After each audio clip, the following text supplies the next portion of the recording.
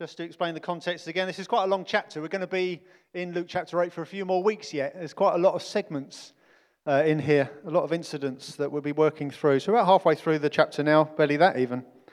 And we're continuing straight off the back from where Pete was preaching last week. And just to remind us of what's happening in this incident, Jesus has been preaching to a crowd who had gathered as he goes from town to town. Jesus is now on the move. The mission has now gone mobile. And more people are joining the throng. They're joining the crowd as he goes. And it's quite a mixture of people. There are some people there who are utterly sold out for him and for his life-giving message. Remember a couple of weeks ago we met Mary Magdalene and Joanna and Susanna, and then it says there was many other women as well who were supporting the mission. They were sold out for Jesus and giving of themselves for it, and they're just an example of some of the clutch of people who are amongst this crowd. But there are also some people there who are just simply curious. They're just drawn to there's something going on here. There are people who are expecting a miracle. They're just waiting for a magic trick, as some people were after. There's others that are just caught up in the emotional groundswell of it all. It's local news. We heard about Jesus at the other towns and what he did and what he said, and he's here. You're naturally going to run out of your house and go and have a look, aren't you? So people get drawn to a spectacle, don't they? When something happens down the road that ends up on the local news at 6 p.m, you see all the people all gawping with their phones, don't you? Naturally, you're drawn to want to know more and to ogle at it. So this is a big crowd that's now gathering. We're going to find out in next week's chapter that, in fact, the crowd is got too big for Jesus' own relatives to even reach him. It's tightly pressed, and even his own family can't get to him because there's this crowd that's pressing in around him. But Jesus' heart is revealed immediately. As he gathers more and more followers, he's very, very keen to ensure that those who do so, they're not hangers-on. They're not swept up by the emotion of a big crowd or the emotion of an event. He's keen that these are rather the people in whom his teaching takes root and bears fruit. And so he's begun teaching them. Specifically and directly, I say directly, with a parable that they don't understand. But that's to make sure people, if you really want to know, you're going to prove yourself that you're someone who wants to know what this means, which is disciples, is decided followers. They're going, Jesus, please explain this parable. So he explains the parable of the sower. He's given this illustration of what it means to receive or to not receive, to not put into practice his teaching, which is what Pete shared with us last week. And now, immediately after having shared and then explained to his followers the sower's story, Jesus goes straight into talking about lamps and about secrets, which sounds like it's different yet again, but actually it ties in perfectly with what's gone before. This is a perfect sequel. So Jesus is going to be using light as a reference to his word in action in our hearts, just like he did in last week's section about seed falling in good soil or bad soil. If you recall the final verse of what Pete shared with us last week, in verse 15 of Luke 8, Jesus says, "As for that in the good soil, those people, they are those who, hearing the word, hold it fast in an honest and good heart and bear fruit with patience." And that fruit, we're going to find out, is Jesus' light shining in us and then shining through us. So let's read. There's just 3 verses we're going to read that Jesus continues with, from verse 16 just through to verse 18. And it goes like this. "No one, after lighting a lamp, covers it with a jar or puts it under a bed, but puts it on a stand, so that those who enter may see the light. For nothing is hidden that will not be made manifest, nor is anything secret that will not be known and come to light. Take care then how you hear." Those are significant words. "Take care then how you hear. For to the one who has, more will be given. And from the one who has not, even what he thinks that he has will be taken away." Very challenging words, which we're going to delve into over the next 20 or so minutes. There's 3 verses here. We're going to look at them each in turn and make 3 separate segments. The first one about you light a lamp, you're not going to stick it under the bed, you're going to put it up for where everyone can see it. It's about visible light. We're going to look at that in a moment. The middle verse, verse 17, talking about secrets being revealed. It's about exposed truth. So there's visible light, exposed truth. And the third verse about those who have will have more, and those who don't will end up with nothing. It's about the brightness being turned up or effectively turned off. So we're going to look at those three things: visible light, exposed truth, and the brightness being turned up or turned off. But we're going to look at them in a slightly different order, just for the sake of helping us hear this. We're going to save the middle verse till last, because that's where actually the kind of the bigger challenge comes in. We'll save that to the end. So we'll do verse 16, then 18, and then we'll come back to verse 17 that helps us reinforce this just for today. So let's look at verse 16 about visible light. Because Jesus, off the back of explaining the parable about the seed of the gospel taking root or failing to in our hearts, he immediately turns to this other image about not hiding a lamp's incandescence. He's basically saying that would be a stupid thing to do. Why would you do that? There's a purpose to light. If you light something, it's for a reason. If you go into a dark room and you turn on a light, you didn't do it for no reason at all. You did it to be able to see what's in the room, so you don't trip up or you find what you're looking for, or so and so on. You don't go, a bit bored, I think I'll turn a light on. You literally don't. You turn a light on for a very specific purpose. I mean, it's like street lights. They are not there for decorative reasons in a street. They are there for our safety at night. They are there for a very specific purpose. Or a lighthouse is not there to look nice on the end of a rock. Maybe you can take a photo or paint it or something. It's there for safety. It's there for a very big reason, to safeguard the seagoing vessels so they don't crash into the rocks. Or you click on a torch. Same thing. If you're in a dark alley, dark woods, don't know why you're there, but in your garden at night looking for slugs, you're turning your torch for a reason. You don't turn it on for no reason.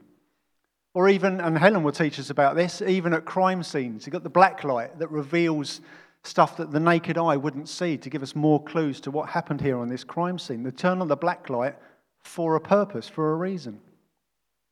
Or even my wife, Jenny, she loves her fairy lights. Her mantra is, a girl can never have enough solar-powered fairy lights. The garden lights up like a grotto. She doesn't do it for no reason, for the sake of it, just for a giggle. She does it to make the garden look beautiful. It's for beauty and aesthetic and lighting the way. And so Jesus here, he's saying exactly that. No one would light a lamp without purpose. And lamps in those days, they would have had a candlestick or it's an oil-burning lamp. And they wouldn't have put it on the floor either. They would have put it on a stand. He says in verse 16, no one after lighting a lamp covers it with a jar or puts it under the bed, but puts it on a stand. And in that way, it's to ensure that it has prominence, it has height to illuminate more, and it's in a safe and stable position. It's not going to get knocked or kicked. So there's a purpose to a lamp being lit, and there's a purpose to how it's positioned. And we need to remember this. There's a purpose to a lamp being lit, and there's a purpose to how it's positioned. Because light, ultimately, it reveals what was once hidden. It illumines a path for us. It guides us. It exposes and helps us see the way. And Jesus has done exactly that in us.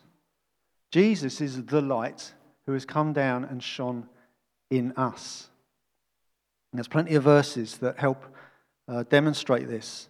Even in the beginning of Luke chapter 1, towards the end of that chapter, we see this wonderful moment where John the Baptist, he's Jesus' second cousin, and he's commissioned by God, ordained by God to be the herald for the coming Messiah. He's coming. He's coming. This is what John was supposed to do, and he did as an adult. But even at his birth, his father, Zechariah, prophesies over his baby son. And he says, this is what my son's going to do. He's going to herald the coming Messiah. And as he describes the Messiah at the end of this prophecy, verse 78 in Luke chapter 1, this is what Zechariah prophesies about the coming Messiah. He said he's coming as the light to illuminate the shadows in humanity. Let me just read these verses out. Luke chapter 1, verse 78. It said, because of the tender mercy of our God, whereby the sunrise shall visit us from on high, to give light to those who sit in darkness and in the shadow of death, to guide our feet into the way of peace. That's how he's describing. God, Holy Spirit has inspired this moment to describe who the Messiah will be and what he'll do.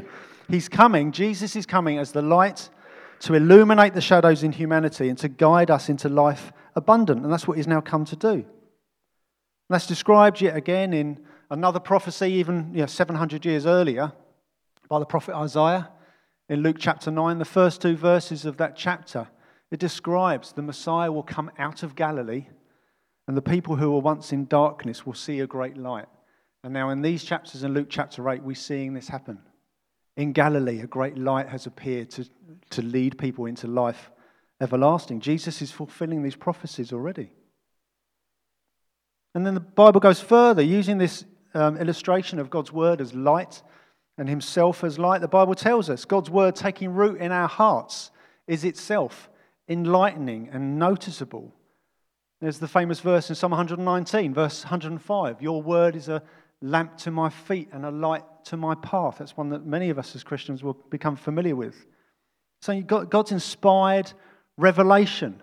This is God's inspired own revelation of who he is, what he's done, what he's doing, and what he's going to do. What that does, that opens our eyes to what we would not otherwise see or hear.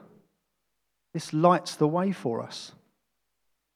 And then Jesus himself, he takes that one step further in John chapter 8, just to make sure we don't miss the point. John chapter 8, verse 12, he says, I am the light of the world. Whoever follows me will not walk in darkness, but will have the light of life. If you follow Jesus, you have the light of life, himself, the light of the world. As we turn to him in repentance, as we lean on his sin-defeating work through the cross, he resides in us. Christ in me. Those 3 words blow my mind. Christ in me. Hope of the world, the light of the world, shining in us. And then just one more. I just want to keep ensuring that the Bible itself forces this home for us. Ephesians 5, verse 8, Paul writes to the church there, and he goes straight for the jugular. Just to make sure you don't miss this, he goes, guys, for at one time you were darkness. Not just weren't even in darkness, you were darkness. But now you are light in the Lord. Walk as children of light. So if you are his, if you, as what was once a dead lamp, have been lit by his word coming a flame in your heart, then his light shines in you. And hopefully through you. And there, that bit there lies the crux of what Jesus is getting at all along. He's saying if he has set a light in your heart, it's not for no reason. It's not without purpose.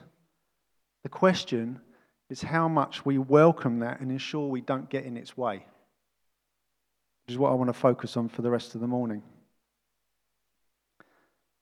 So who remembers that children's gospel song that first appeared about 100 years ago? This little light of mine, I'm going to let it shine. You know, it's just this little light of mine, I'm going to let it shine, let it shine. I'm going to let it shine. There's a choice to make. He's in me, but am I letting him shine? Jesus is asking us to partner with him. We can cover it over. We can suppress the light. We can let it fade somewhat by our choices, by our spiritual demeanor. This is what Jesus is warning about. During World War II, what was known as the Blitz in the UK, some of you will even remember this as children. There were strict laws about light being seen at night, wasn't there? It's called the blackout. It's to make it difficult for German bombers. Every person had to make sure that they didn't provide any light that would help the German pilots as they passed over built-up areas, so they don't know where they are and they can't see any targets. And all householders had to use thick black curtains or blackout paint on the glass itself just to make sure that no light shone through their windows at night once the sun went down. Even to the extent, winter months, shops are still open but the sun's gone down early. The shopkeepers had to make sure not only did they black out all their windows, they had to provide a means for customers to come and go without letting any light out through the door as well. And if anybody left a chink of light visible at night, they would very quickly have an air raid warden or a policeman come knocking on the door. What are you doing? Block up that light. Now, that was a good and necessary thing for safety. That was good. But the point is that while unfettered, unhindered light will always, always conquer darkness. That's a law in God's universe that he set up. Light will always beat darkness, full stop. But it can be blocked and it can be filtered. And for us as Christians, whether it's out of a desire for playing it safe, whether it's out of sheer laziness maybe, or outright sin, we can be in danger of blocking or filtering the light, his light. Whether that's out of fear of man, whether it's out of outright resistance to what God wants to do in us, we can put up those thick black curtains of a comfortable life. I'm just going to get my head down and just do the easy stuff and entertain myself, leave it there. I'm not going to stretch myself, don't want to be challenged. We can put up those thick black curtains and we can block the light out of him working through us. We can put up the blackout paint of living a lie. We can look like a Christian on a Sunday and not look like one during the week. It's possible. We can get in the way of the good light. When I was building my cabin, we got a cabin at the bottom of our garden. I was building it during the winter months. And before it arrived, before we built it, I needed a decent concrete base. And it was winter months, and when I was doing it, the days when I was able to do it, the sun was going down. Felt like lunch had just happened and the sun was going down, but I needed to crack on because I needed to get it done. Once you started laying a slab, if you've done it before, you know you can't finish until that slab's done. So the light was going down, so I bought myself some really nice LED floodlights. They're brilliant, literally. They're amazing, I love them. One of my new favourite toys. And I set them up so they would literally floodlight the bottom half of the garden so I could make sure that I could see the cement mixer in the dark. I could see the slab I was still halfway through in the dark. I could see the ramp that I had to get my wheelbarrow up. I could see everything. But because of where it's positioned to make sure I could see everything, sometimes when I'm loading up the cement mixer or trying to see if there's enough water in it and I need to stick the hose in it a bit more, I'm getting in the way of the light. I had to keep kind of getting out of the way, but trying to squirt the hose in, or when I'm trying to lay the slab, depending on where I'm standing, I'm getting in the way of the light. I still can't see fully, even though it's floodlit. I still got in the way. And we need to get ourselves out of the way of Jesus' light in order to let it shine. We can get in the way of it. Just as Pete was sharing with us last week about how we hear and how we respond is absolutely vital. I've got to ask the question, what in me is getting in the way of his light? What in me is dimming his light or maybe even blocking it? Things like busyness can clutter the view. Busyness can swamp his light in us because we're so busy and we're distracted and we're just caught up in our everyday lives, or we just can't sit still for a moment. We can become those people in this modern day and age. We can't stop. We don't know how to properly rest sometimes. And that can actually swamp him out of our lives, swamp out our ability to hear him, swamp out our ability to receive and respond and to reflect and to spend time with him. That swamps it, that dims his light working through us. We can get in the way of his light. Maybe unhealthy distractions. I mean, Pete and I mentioned it in his sermon last week. Pete and I have had a long discussion over the past few months about leisure pursuits. When a leisure pursuit's okay and when a leisure pursuit's not okay. And generally, depending on what they are, obviously, some things just don't touch with a barge pole. But generally speaking, leisure pursuits are kind of neutral. It's okay. Jesus enjoyed the pleasures of life. He loved a party. He much preferred good wine over bad wine. He enjoyed the good things in life. Leisure pursuits per se are okay, but we've got to be very careful they don't become unhealthy distractions because of how much time we spend doing them or what they are. We've got to be sure that they don't take over and swamp the light in our lives. They drown out our ability to hear and receive and spend time with him and let him work through us and bring transformation. Or it could be outright rebellion, feeding sinful desires and deciding, no, I want that rather than you right now. We can do that, and that can block his light working through us. And ultimately, that will, of course, just outright eclipse his light entirely, and everything goes dim. We've seen it in ourselves, quite possibly. We see it in other people. It happens. Which is why in that final verse 18, it's talking about the brightness being turned up or effectively turned off. Because here, Jesus says, take care then how you hear. For to the one who has, more will be given. And from the one who has not, even what he thinks that he has will be taken away. The one who has listened will be given more. The one who hasn't listened will lose whatever little they think they have. Who has will be given more. Who doesn't will ultimately be left destitute. And Jesus is saying, you've got a choice here. You can embrace my light, which will always bring life. And you can let it shine in you and through you. Or you could be in danger of losing everything. Don't be a fool to yourself. He's saying here's the offer, here's the dilemma. It's not a dilemma, it shouldn't be a difficult choice. He's saying you can have the blazing sun itself, himself. Or you can end up being left with just a gaping black hole. Ultimately, it's quite binary. It's all or nothing. And he's ensuring that we take this good look at ourselves and ask where we are at on that spectrum. Because ultimately, that could determine where we end up. I just want to note here that I'm not talking about losing your salvation.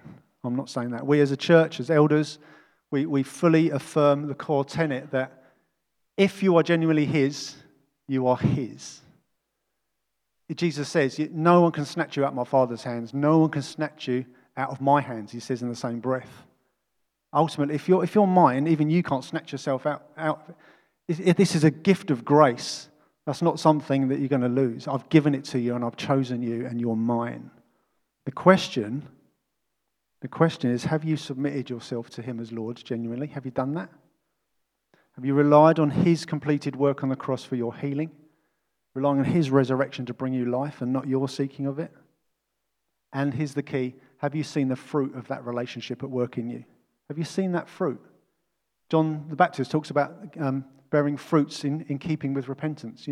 If you don't see the fruit of that, then we need to have a chat and a pray about where you're at with Christ. But you should be able to see some fruit. You should be able to see some change. The key is, in which case you can rest in that, but you just need to make sure that your salvation is not assumed, but it's affirmed.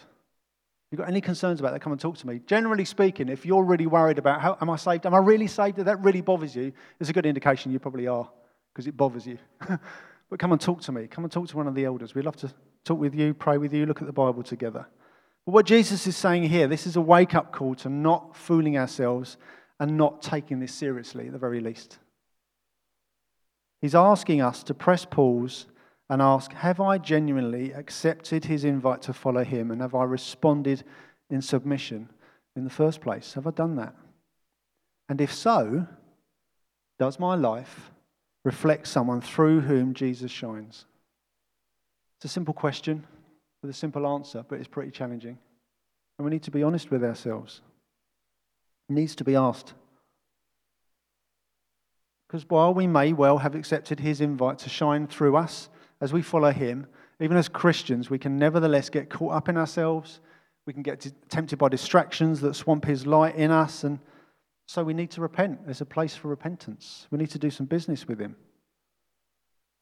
He is unchangeably good. And he is kind. And he is full of mercy. And he is always there whenever we run back. Utterly, utterly, utterly full of grace. We just must never let that generate complacency. Oh, he'll be all right with me. He loves me. That's the wrongful attitude. Because we must never forget he's still a holy God who is not to be trifled with. It's like a marriage. It's not just making those vows on that wonderful wedding day. It's about living in the light of those vows every day since. That's the good marriage. And so it's still a requirement for us as Christians to live up to who we are.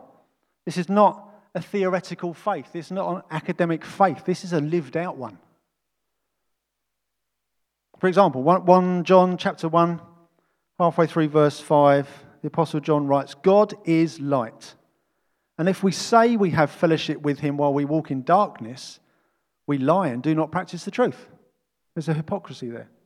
But he says, if we walk in the light, as he is in the light, we have fellowship with one another, and the blood of Jesus, his Son, cleanses us from all sin.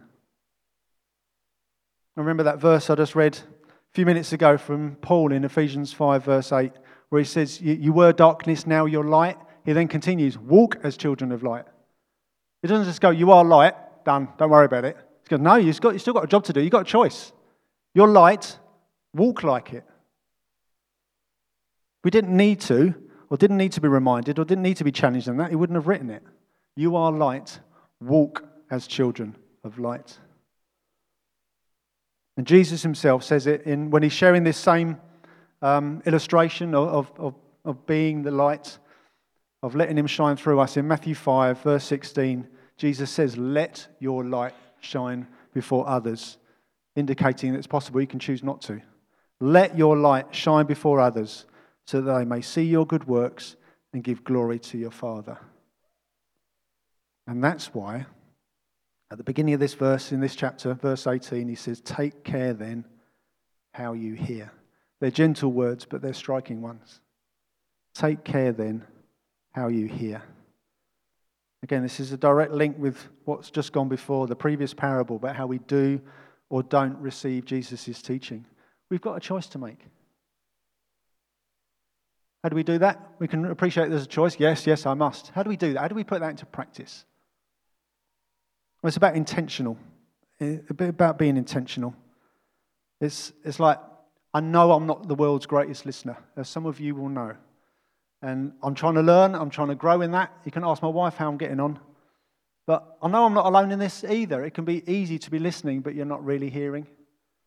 We can listen to what someone's saying, and we're only catching what's on the surface. We're not hearing what's between the words sometimes.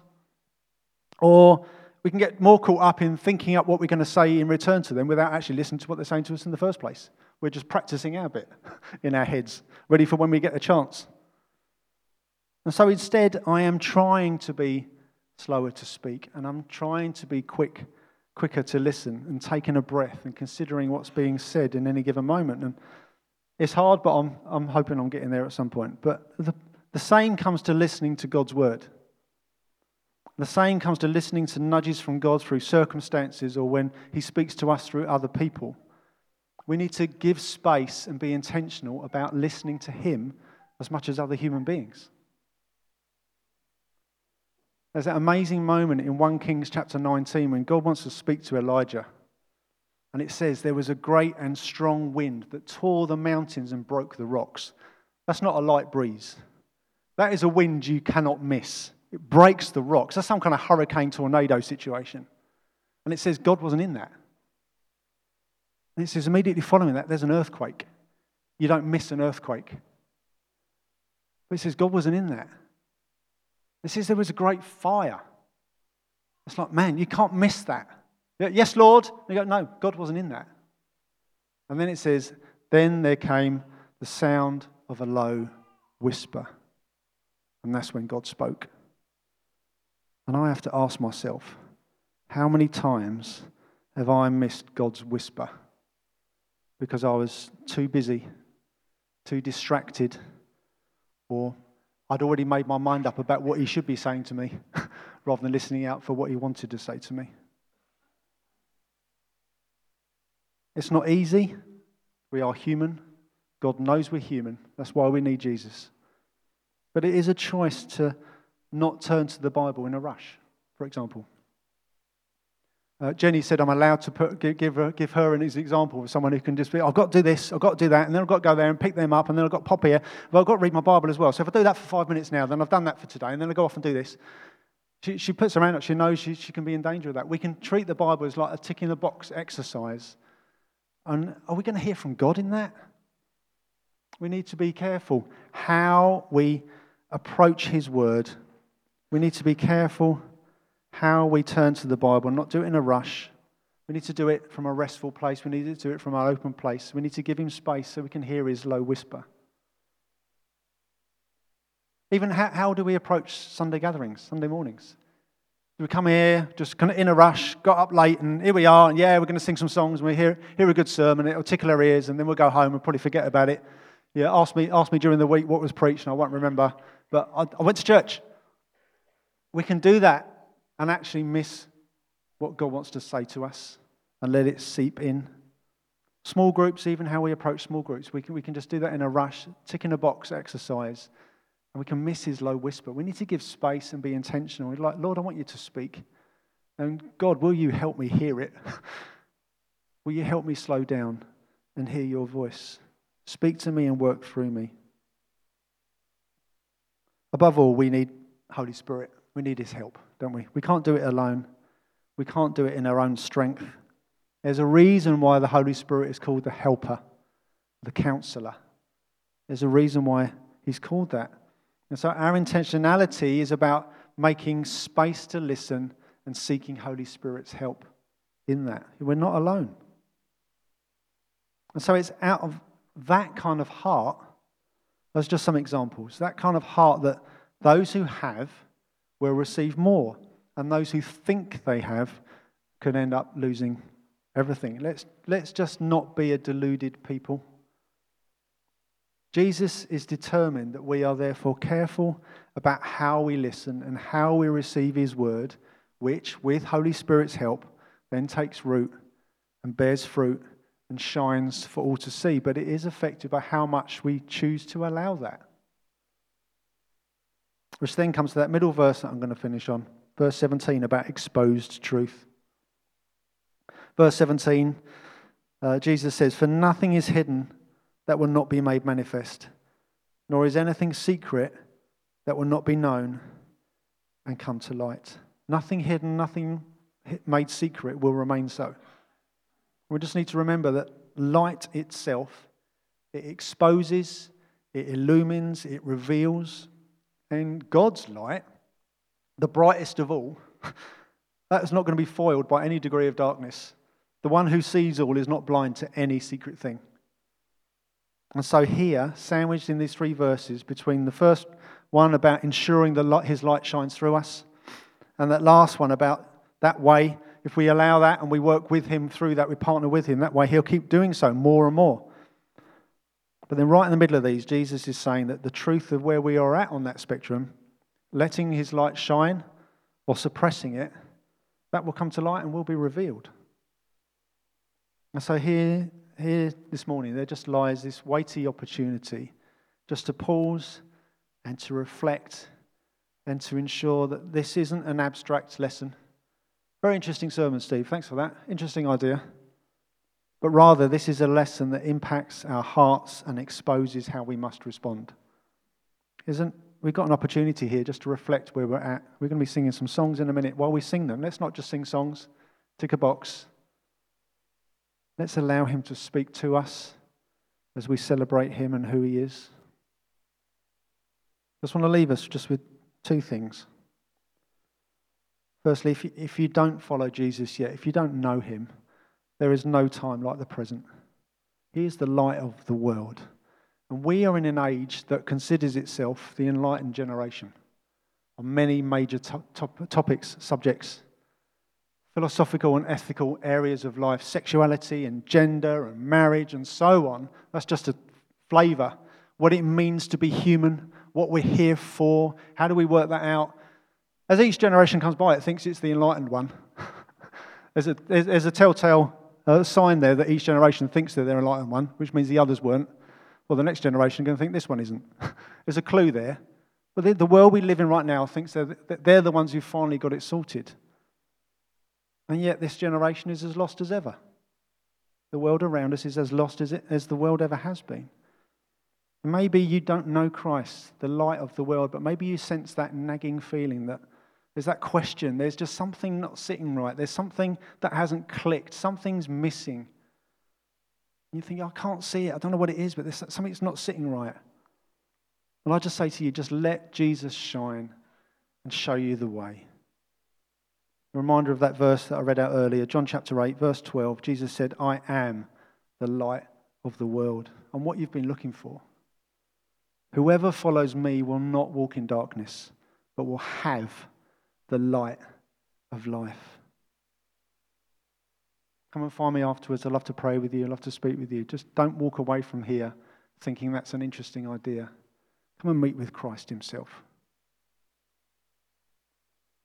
And then secondly, for those who do know Christ, may we be a people through whom his light truly shines more and more in character and in works and in words. That the more people see us, the more they see Jesus. That's my heart for us as Beacon Church. The more they see us, the more they see Jesus. And the key then is to do that together. Because we, the church, are called to shine out for his glory and his glory alone together. Not as a bunch of individuals, but together. Now here's the thing. There is no coincidence. It's no coincidence that in Revelation chapter 1, there's that amazing vision that the Apostle John has of Jesus in all his unfettered, brilliant glory. He sees Jesus as the Ancient of Days, whose face is shining like the sun, whose eyes are on fire, whose voice is like the oceans. And he sees Jesus like this, and Jesus is walking amongst, he's walking amongst the 7 churches that he's about to give messages to, that we then read in the following chapters. And as he's walking, the Ancient of Days, in all his utter brilliance, is walking amongst his churches. What are those churches described as? Do you remember? Lampstands. That's no coincidence. The churches are described as lampstands. You remember what Jesus said? No one after lighting a lamp covers it with a jar or puts it under a bed, but puts it on a stand so that those who enter may see the light. The church is called to be a lampstand from which his light through us shines out together. Beacon Church is a lampstand from which we can shine for him. You take one light, it's a wonderful thing. I love flames. I love playing with a candle flame. I'm a born-again pyromaniac. I love fire, and I'm fascinated by a candle or a lamp fire flickering. It's just a miracle to me. I just love it. I'm obsessed with it. One of them on their own is quite something. Put a whole load together. Imagine the brilliance and the glory of that, the wonder of that. Us together as Beacon Church on a lampstand shining for Jesus. I want to see that more and more, don't you? I want to see his light in us shining out more and more for Herne Bay, for East Kent and beyond.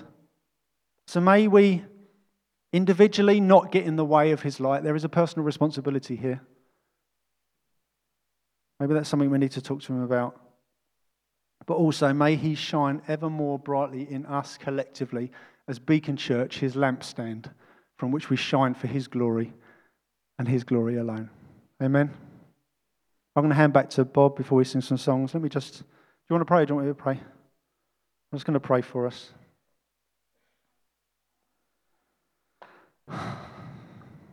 Lord, we stand before you now as your church that you have not lit for no reason. You've come aflame in our hearts for your purposes, for your glory, for your mission, for you to be seen and for you to be known. Lord, we repent of the times when we've got in the way of that. When we've dimmed down the light because we're not interested or we're too busy or we're just too lazy or whatever it might be. We've preferred other things over you. We're sorry. That was wrong. But Lord, by your help, by Holy Spirit's help, even as we sing these songs and spend some time in prayer, let this not be something rote that we just do, but may we do some business with you. More importantly, may you do some business with us. This has got to be for you. This is not about us. May we get out of the way and let you shine through us. In Jesus' name, amen.